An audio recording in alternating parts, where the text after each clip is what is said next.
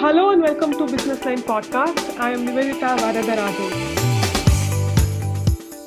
There is a power struggle in Afghanistan. The Taliban is seeking to establish itself once again, and the government is going all out to stop them. The situation in Afghanistan has deteriorated since the US started to pull out its troops earlier last year. The UN High Commissioner for Refugees believes that over 270,000 Afghans have been displaced since this January because of violence there. In all, over 3.5 million people have been displaced because of the conflict, which started over 2 decades ago. Another UN agency says that the civilian casualties are on a steady rise, 29% more in the first quarter of this year compared to 2020. So experts are worried about three things. First thing, they are unsure if the government can keep the Taliban at bay. They are also worried about the stability of the region if the Afghan government falls or if the Taliban regains control over a significant portion of the land. And finally, experts are worried about the safety and security of the people, especially women and children there. We all know these concerns are not new. They have been there for many decades now. The safety, security, and stability of Afghanistan was always in question if the US and the NATO leave. The US is now withdrawing its troops hurriedly, even though the Taliban is not holding up to their end of the Doha deal, which was pushed by former President Donald Trump. Even the current administration is continuing the pullout, which is against what many people in the US, many experts and senators and politicians in the US want. In today's podcast, we are joined by Kirti M. Shah, Associate Fellow in the Department of Strategic Studies at the Observer Research Foundation, to understand the situation in Afghanistan, India's role and presence in Afghanistan, and what could happen next to this strategically important but severely war-torn nation. Thank you for joining us today, Kirti. Thank you, Nivedita. Welcome to the program. Firstly, what is the current situation in Afghanistan? We know recently that the representatives of both the Taliban and the government sat down for talks. What is the status of the talk? So, Nivedita, the situation in Afghanistan is not good, whichever way you look at it. And the situation is also rapidly changing every day. So by the time we record this podcast and the podcast actually goes on air, the situation on the ground could change once again. So just to give a little background, the US and the Taliban signed what is the Doha Agreement, or what they called is the Agreement for Bringing Peace to Afghanistan last year on the 29th of February in 2020. And this was essentially a withdrawal agreement where the Taliban had to make very few concessions. And the US said that if they could do that, the US would withdraw. And since then, the US has been, as you mentioned, steadily withdrawing their troops from the country. This was under President Trump. Now that President Biden has come in, and President Biden has been very wary of the war in Afghanistan in general, since he was vice president, things have changed drastically. The US was supposed to pull out on May 1st, and as we know, this deadline has been extended until September 11th of this year. And since May 1st, or actually since mid-April, the Taliban has been rapidly advancing throughout the country. So all estimates, even those estimates in which people are more liberal on how they define that an area is under Taliban control, all estimates show extremely distressing figures. So from the middle of April to now, that's mid-July, the Taliban has more than tripled the number of districts that are under their control. So out of the 34 provinces in Afghanistan, now there are 18 capitals that are under direct threat of being taken over by the Taliban. So it's a very scary situation. And the Afghan troop morale, of course, remains very low. But keeping that in mind, the US and the Taliban, the Afghan government and the Taliban, they're now engaging in sort of a war of different narratives. Because as we know, the side which has the most dominant narrative is the side that we can presume is in a better winning situation. So the Taliban has been saying that, yes, we're taking over all these districts. They've been saying that Afghan forces are fleeing on seeing us. They're surrendering the moment they see us. They're giving in without a fight. And they have been arguing this repeatedly. And this is for two reasons. One, the Taliban want to show that they are powerful and that people are giving in even before we arrive. And two, they want to show that the state and the Kabul government that you people are supporting remains so weak. You expect them to protect you when they're surrendering to us without a fight. So that's the narrative that they have been, that they want should be spread, and they want people to have this fear of them. And the government narrative, I will say that though it is weaker, it is extremely important to note, because the Kabul government has been repeatedly saying that yes, the Taliban is advancing, but we are not giving up. We are retaking districts. We are pushing them for a political settlement. We are talking to regional countries. We are putting pressure on Pakistan. We have just not given up. And if the Taliban is so great, then why are people fleeing the country?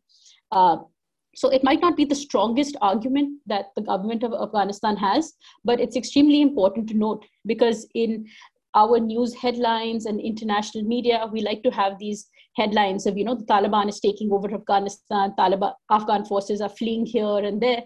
But the reality is that, yes, the Taliban are definitely on the offensive. Yes, they are seizing territory, but there is not going to be a military solution to the end of this war. The Afghan forces continue to fight. They continue to sacrifice their lives, and they are resisting the Taliban in every province. So that's also important to keep in mind. But yes, the situation is not that good. And with the US leaving, there is no one really standing by Kabul as a strong ally that will literally fight alongside them against the Taliban. So it's an extremely distressing situation, and every day districts are being taken over. And like I said, by the time this podcast airs, we don't know how the situation will change. The Taliban could have more territory, or the Afghan forces could have freed certain districts. So it's rapidly evolving, but extremely concerning. It's interesting that you talk about how the lack of US presence is a weak point for the Afghan government. But the US has always been in Afghanistan, has always been involved in Afghanistan from the 1950s itself. They haven't been an extremely dependable ally. Like the fact that they had a meeting with Taliban only and signed a peace deal with them and not taken the Afghan government, that shows that they're not trusting anyway, right? Yeah, absolutely. So, we call it a peace agreement because we want it to be that. But in reality, it's not a peace agreement. It is a withdrawal agreement where the US have made an agreement that we are going to withdraw from Afghanistan. These are the terms under which we will withdraw. And now the Taliban has to sit down with the Afghan government and start discussing how they are going to discuss or negotiate what will be a peace agreement. So it's very important that the international actors and regional actors that have the Afghan people's interests at heart have to call it a withdrawal agreement and not a peace agreement. Because the US and NATO, they're just ready to leave. And everyone agrees that they have to go. But it's the way that they're going about this withdrawal that is the problem. And that's important to note, because peace is not coming anytime soon. It's just the withdrawal agreement on the table right now. Yeah, you're right, because it looks like peace is long way. It feels like it's more off than when the Afghanistanis and the US were working together, right? Yep, absolutely. So now that the US is leaving, how do they plan to engage in Afghanistan? Do they want to still be in Afghanistan? Because there's a lot of pressure in the US to leave Afghanistan completely and let the people of Afghanistan decide what is best for Afghanistan. But that won't happen because the US has always interfered in Afghanistan and many other parts of the world. But what can the US do in Afghanistan from now? Yeah, so like you said, the US has always been sort of involved in what they call these forever wars, or these wars that, they can't get themselves out of. And there's a famous saying that the US doesn't lose wars, it just loses interest, which is exactly the case that's happening in Afghanistan, that they've lost interest. They know that they can't win. They know that there's no outcome which is going to be extremely beneficial for them. So they're packing up and they're leaving, and they're going to redirect their forces and focus their interests elsewhere, like Iraq and Northern Africa. And they still remain involved in the region, but they're just going to get out of Afghanistan. So the response of the Biden administration actually has been interesting, because they have been trying to portray or spin this withdrawal as a victory and as a peace agreement. So Biden, like I said, he's always been very wary of increasing troops in Afghanistan. He was wary of doing this even as vice president to Obama. But now, once he came into power, they released something that they call the Afghan Peace Agreement, which came after the Doha Agreement, which was signed under President Trump. And this Afghan Peace Agreement basically discussed what the future of the Afghan constitution should look like, how the Taliban and Kabul government should get together and discuss what sort of transitional government they want, and how they would address the concerns of the country and the terms of a ceasefire. None of this has happened, because the US has been defining their time in Afghanistan as a win. They've been trying to convey that to us. And how are they portraying it as a win? They're saying that, we came into Afghanistan 20 years ago. and we did this to dismantle terrorism from the country. And now the Taliban are promising us that, they will never allow Afghanistan to be used as a base to attack the United States. This is just the Taliban promising them. There is nothing that they can do to hold the Taliban accountable. Once they leave, they have no leverage over the Taliban. There's nothing that they can do. Al-Qaeda is not diminished at all. The forces might be less, but they're already on the resurgence. They've just been lying undercover, waiting for the US to leave. The Taliban have not shown at any stage that they have cut ties with Al-Qaeda. But yet, the US is saying that we have won because Afghanistan will never be used as a base to plot attacks against the United States. Since we haven't had another 9/11 in 20 years, we have achieved our objective. And that's how they're trying to sell it to the public, that our entire campaign in Afghanistan has been very successful. But that's what's extremely worrying, because they have no leverage on the Taliban. There are no checks and balances or guarantees in place that the Taliban stick to the promise. Al-Qaeda has not been defeated or dismantled. And more concerning from India's perspective is that the US's narrative on Pakistan has not changed. So the US still knows that, yes, the Taliban are in power because of Pakistan. Yes, Taliban continues to protect Taliban leaders and their family. Pakistan should be doing more in Afghanistan. Yes, we agree. And the US keeps saying, look, we're having these conversations with them. We're having these conversations with them. But of course, nothing has changed on the ground, because 20 years later, the Taliban is still so powerful and there's nothing that the US can do about it. So Biden has been extremely defensive about the entire drawdown. He's been trying to also a little bit place blame on Trump, that, the Trump agreement said that we should withdraw forces and they struck a not so perfect deal with the Taliban. And, there's not much that we can do, so we should leave. So whatever leverage that the US could have, they gave that up very quickly. Once they said that we're withdrawing completely, there's going to be no residual force. That's a promise. And the Taliban are going to make sure that they hold the US to that promise. And now the US is leaving, so the Taliban can up the ante and continue their violence once again. So the entire withdrawal matter has been handled very incorrectly, because it just shifts the power straight into the Taliban's hands, and it leaves the Kabul government extremely, extremely vulnerable. The Trump government did it because they wanted to win the election. They wanted to have at least one big thing to show the American public that they have achieved, because US-China trade war wasn't successful. They couldn't literally drain the swamp, and they couldn't get the manufacturing jobs back to the US. So they really needed to show something to the US, the American citizens, the Trump voters, and say, listen, I have done something which you really wanted. But the Biden administration do not have such compulsions, but they're still going around with it. Sure. The thing is, who knows how Donald Trump thinks that's up, anyone's best guess. But I think what the Trump administration's thinking is that this war is extremely unpopular. We have been there for so many years. We are nowhere close to winning.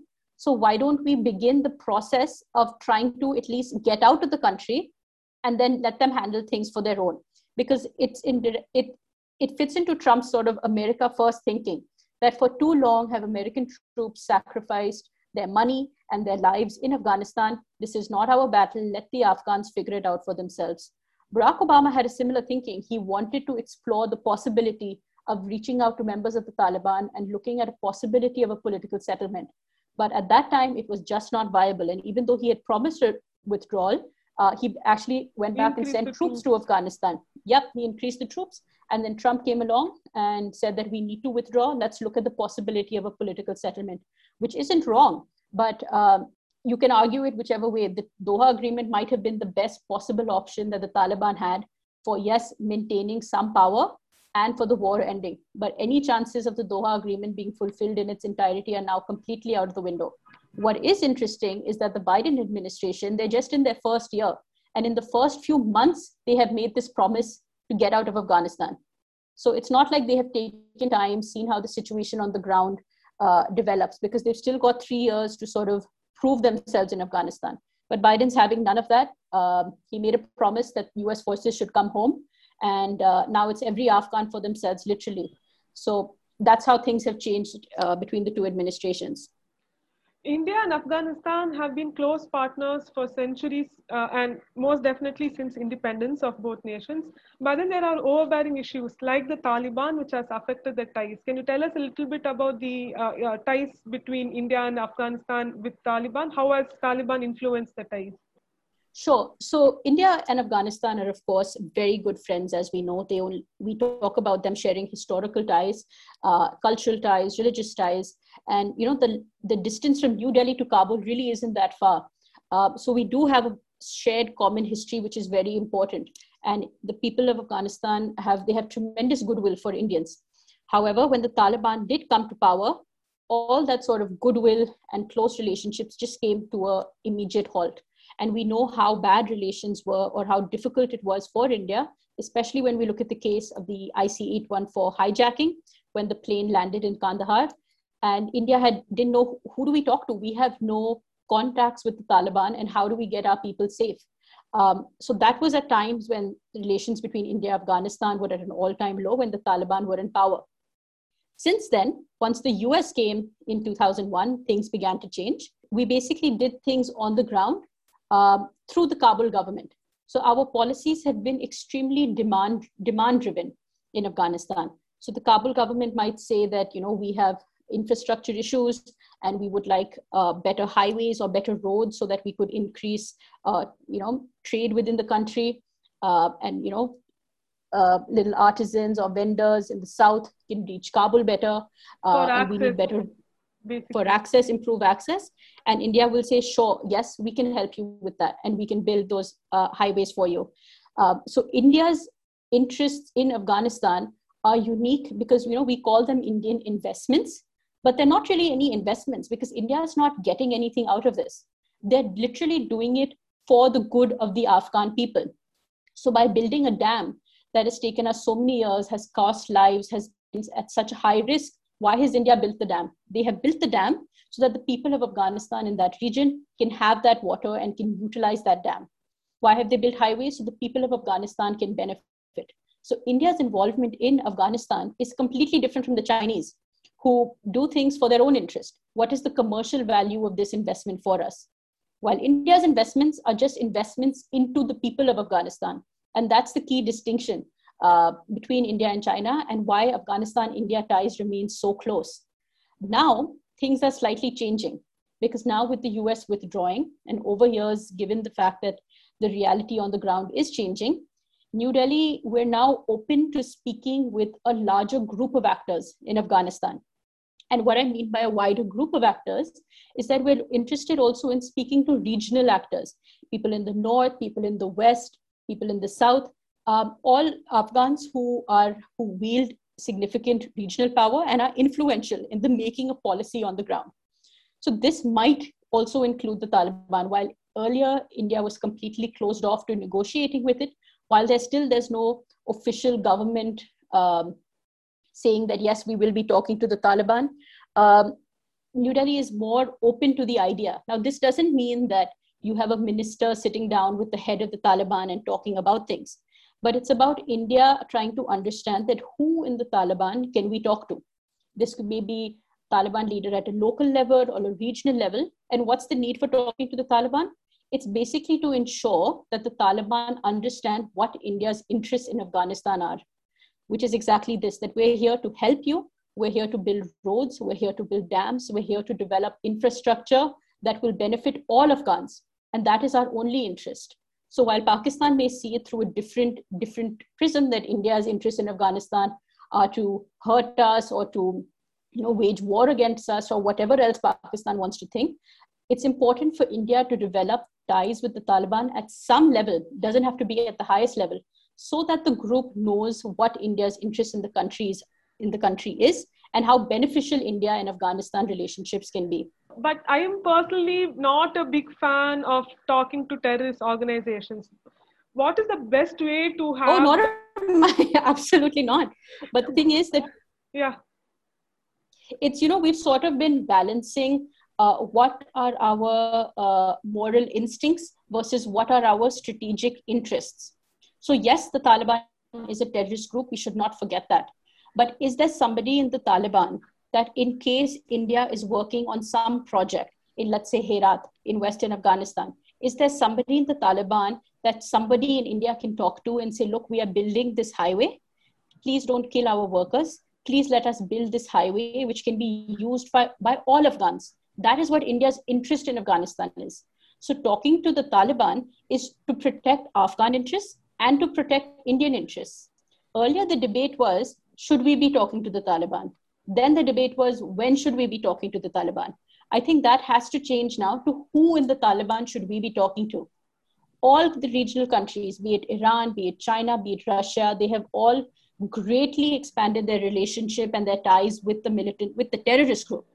India has not done that. India has not done that at all. We still 100% stand behind the Kabul government. We support any democratic process and democratic institution in the country. And India is going to do everything to continue to support that Kabul government.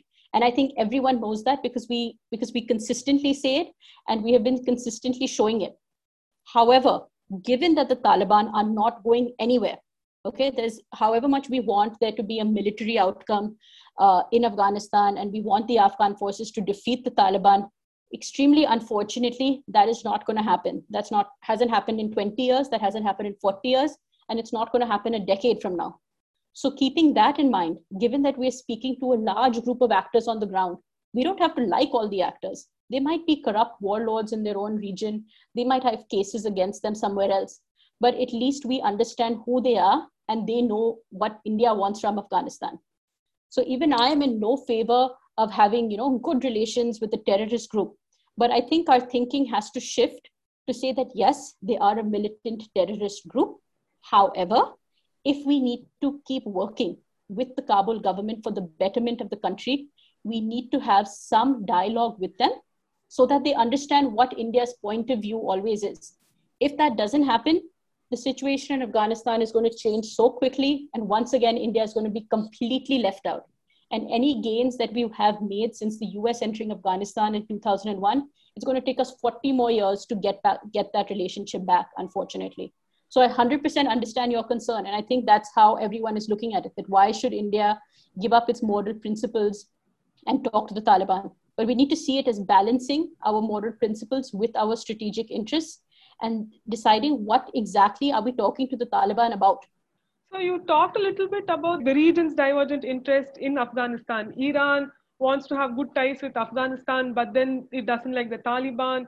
Pakistan wants the Taliban to succeed and it doesn't like the Afghan government. Russia and China are expanding their sphere of influence there. They want the resources. They want to have control, especially China, because it helps in their BRA project.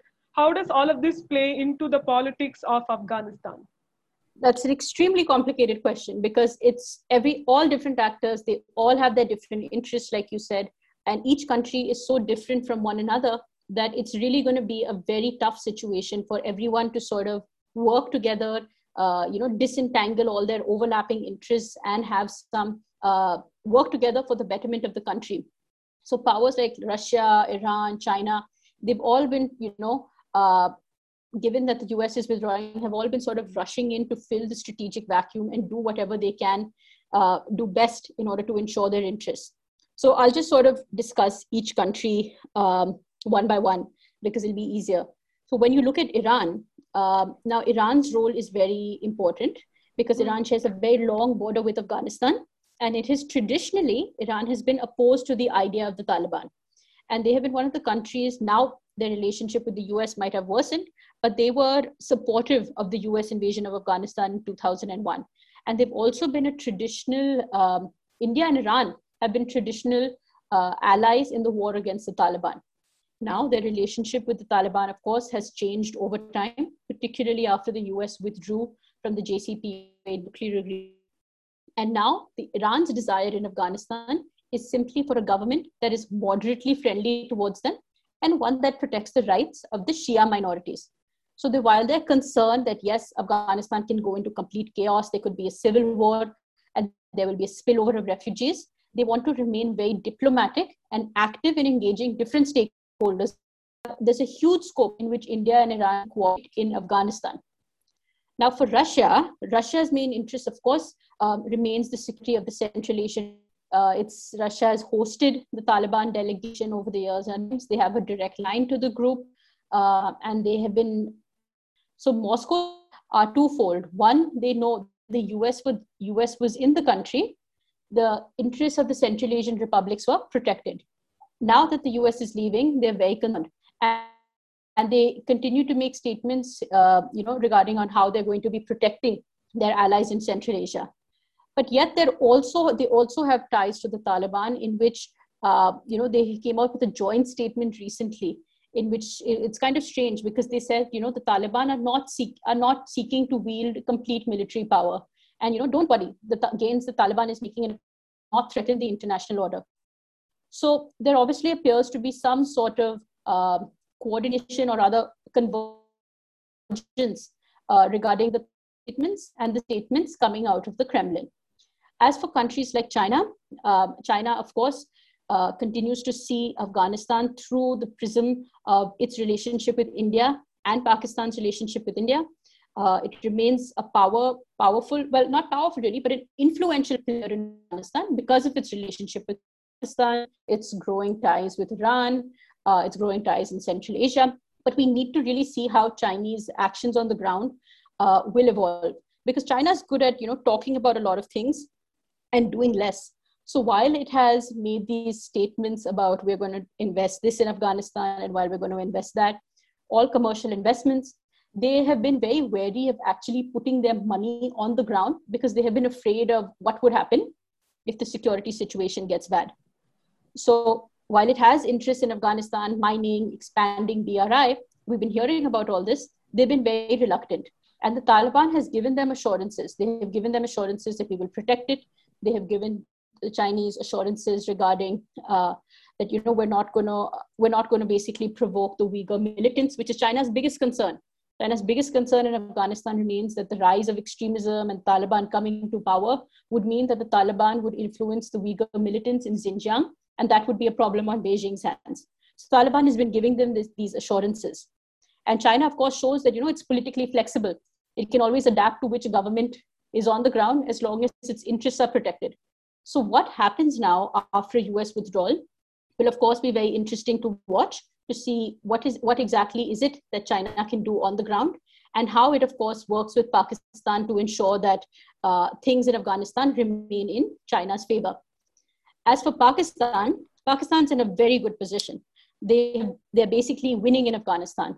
They have supported the Taliban long enough for the Taliban to outlast the United States. They didn't have to defeat the United States. They just had to outlast them, which is exactly what the Taliban has done.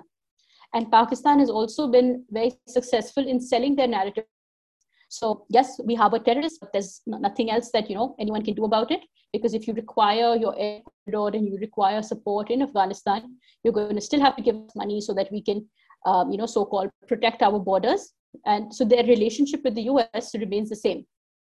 And the US continues to believe, or at least pretends to believe, that the gains, the benefits of being friends are greater than the loss of being with Pakistan. So Pakistan is continuing to play the victim without realizing that in order to not be the victim, in order to not be a victim of terrorism, they need to change their entire thinking, their entire ideology, their entire course on what exactly they have to do. But of course, they're not going to do that. And I don't have any delusions about Pakistan changing course. So they will continue playing the victim. They will continue getting support from the US. They will continue getting support from China. They will say that, we are using this to protect our borders, to ensure that terrorism doesn't come into Pakistan. But instead, they're going to continue to do this to promote and protect the Afghan Taliban. A clear example of this is what's been happening in the news over the last few days, where Afghan forces and Taliban are fighting for control over Spin Boldak. This is a very important border crossing between Afghanistan and Balochistan. And Vice President of Afghanistan, Abdullah Saleh, has also tweeted, he didn't back this up with evidence, but he did say that, Pakistan has warned us that the Afghan Air Force cannot come close to killing the Taliban next to the Pakistan border. So the relationship with Afghanistan is going to continue to be on very dangerous and very precarious territory because they want the Taliban to gain greater military power so that they have more leverage over the Afghan government. And that, of course, puts Pakistan in a very good position.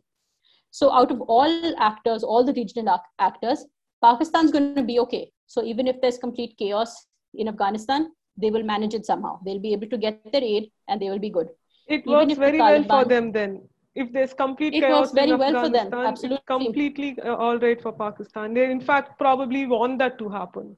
Yeah, absolutely. Yeah. So, one way of looking at it, so even if there's complete chaos in Afghanistan, which means if Taliban take over, there's civil war everywhere, Pakistan's going to be okay, because they're going to be able to convince the United States, they're going to be able to convince China that we need your money, we need your aid to protect our borders, to protect our interests, and we are doing everything we can uh, to put pressure on the Afghan Taliban, which they're not. Even if there is a situation where the Taliban and the Afghan government get into some sort of skewed power relationship in Kabul, Pakistan will be okay with that as well, because they already have so much strength within the Taliban and in Kabul that their interests will, of course, be protected. Do you foresee something like a JCPOA for Afghanistan, where all the regional powers come together and try and help or try and keep Taliban in check? No, I wish I could have that sort of optimism, but I think any sort of agreement that will come out of all the regional countries will just be a statement that we need to support Afghans, we need to improve trade with Afghans, we need to ensure that terrorist groups do not take control over Afghanistan. That's all the statements are going to be. But to be able to get all actors on the ground, to be able to see where do we converge, how can we protect our interests and the interests of Afghans? For that to happen, it seems highly unlikely, unfortunately. And the best possible thing, what can people do, is that I think India should be looking at what sort of work can they be doing with Iran in Afghanistan, what work can we be doing with Russia in Afghanistan. And while Iran and Russia have very different interests, there has to be some way where our interests can converge. Even though these two have very close ties to the Taliban, but there has to be some convergence more at a bilateral level rather than all the countries coming together and making a plan for Afghanistan. I really wish that was the case, but it remains highly, highly unlikely at this point. What is in the future for India and Afghanistan? How can we engage with Afghanistan economically and diplomatically, given that there's so much of complication there? So, like I said, I think India-Afghan ties are so strong, and I think the Afghan people know that India has their best interests at heart always. It really depends on how the situation evolves by the end of next month, once the US completely leave, or at least by the end of 2021, to see what is the situation on the ground, how much territory do the Taliban really hold, how much pressure is the international community, including Pakistan, putting on the Taliban to enter into a political agreement. And I think once the Taliban are somehow managed to agree to a political agreement, it's at that point that India, along with the international community, have to ensure that Taliban follows. Basically, the Kabul government is not giving in to too many of the demands of the Taliban. And the rights of women, the rights of minorities are protected. Democratic institutions that have been built over the last 20 years are protected. There remain free and fair elections in the country. And I think at that point, India's role will be extremely important, because Kabul is going to need reliable, dependable allies on its side. Because at this point, everyone seems to want to talk to the Taliban, ensure their interests are protected in the Taliban, and no one is standing next to the Kabul government and giving them the support that they need. So what's going to happen between India and Afghanistan in the future is very tough to say. It, of course, depends on what the situation on the ground continues to be. But that being said, there is plenty of scope for us to work together, even if it's between countries. And it's important that the international community stops giving Taliban the legitimacy that has been fueling their offensive against the country, that has been influencing their sort of sense of grandeur and that they're invincible. And that all countries, Russia, China, Iran, while they might want to talk to the Taliban, they tell them that you have to stop fighting, you have to sign a ceasefire agreement. There is no way that you can militarily take over this country and that everyone will be okay with it. You have to sit down with the Kabul government and you have to enter a political negotiation. There is no other option. There is no military option in Afghanistan. There's only a political settlement, which will improve things. I think that's what's important for regional countries as well as India to continue to emphasize. Thank you so much, Kirti, for joining us today. Thank you. Thank you so much. We hope that you got an understanding of what's happening in Afghanistan. Stay tuned for more such podcasts on businessline.com.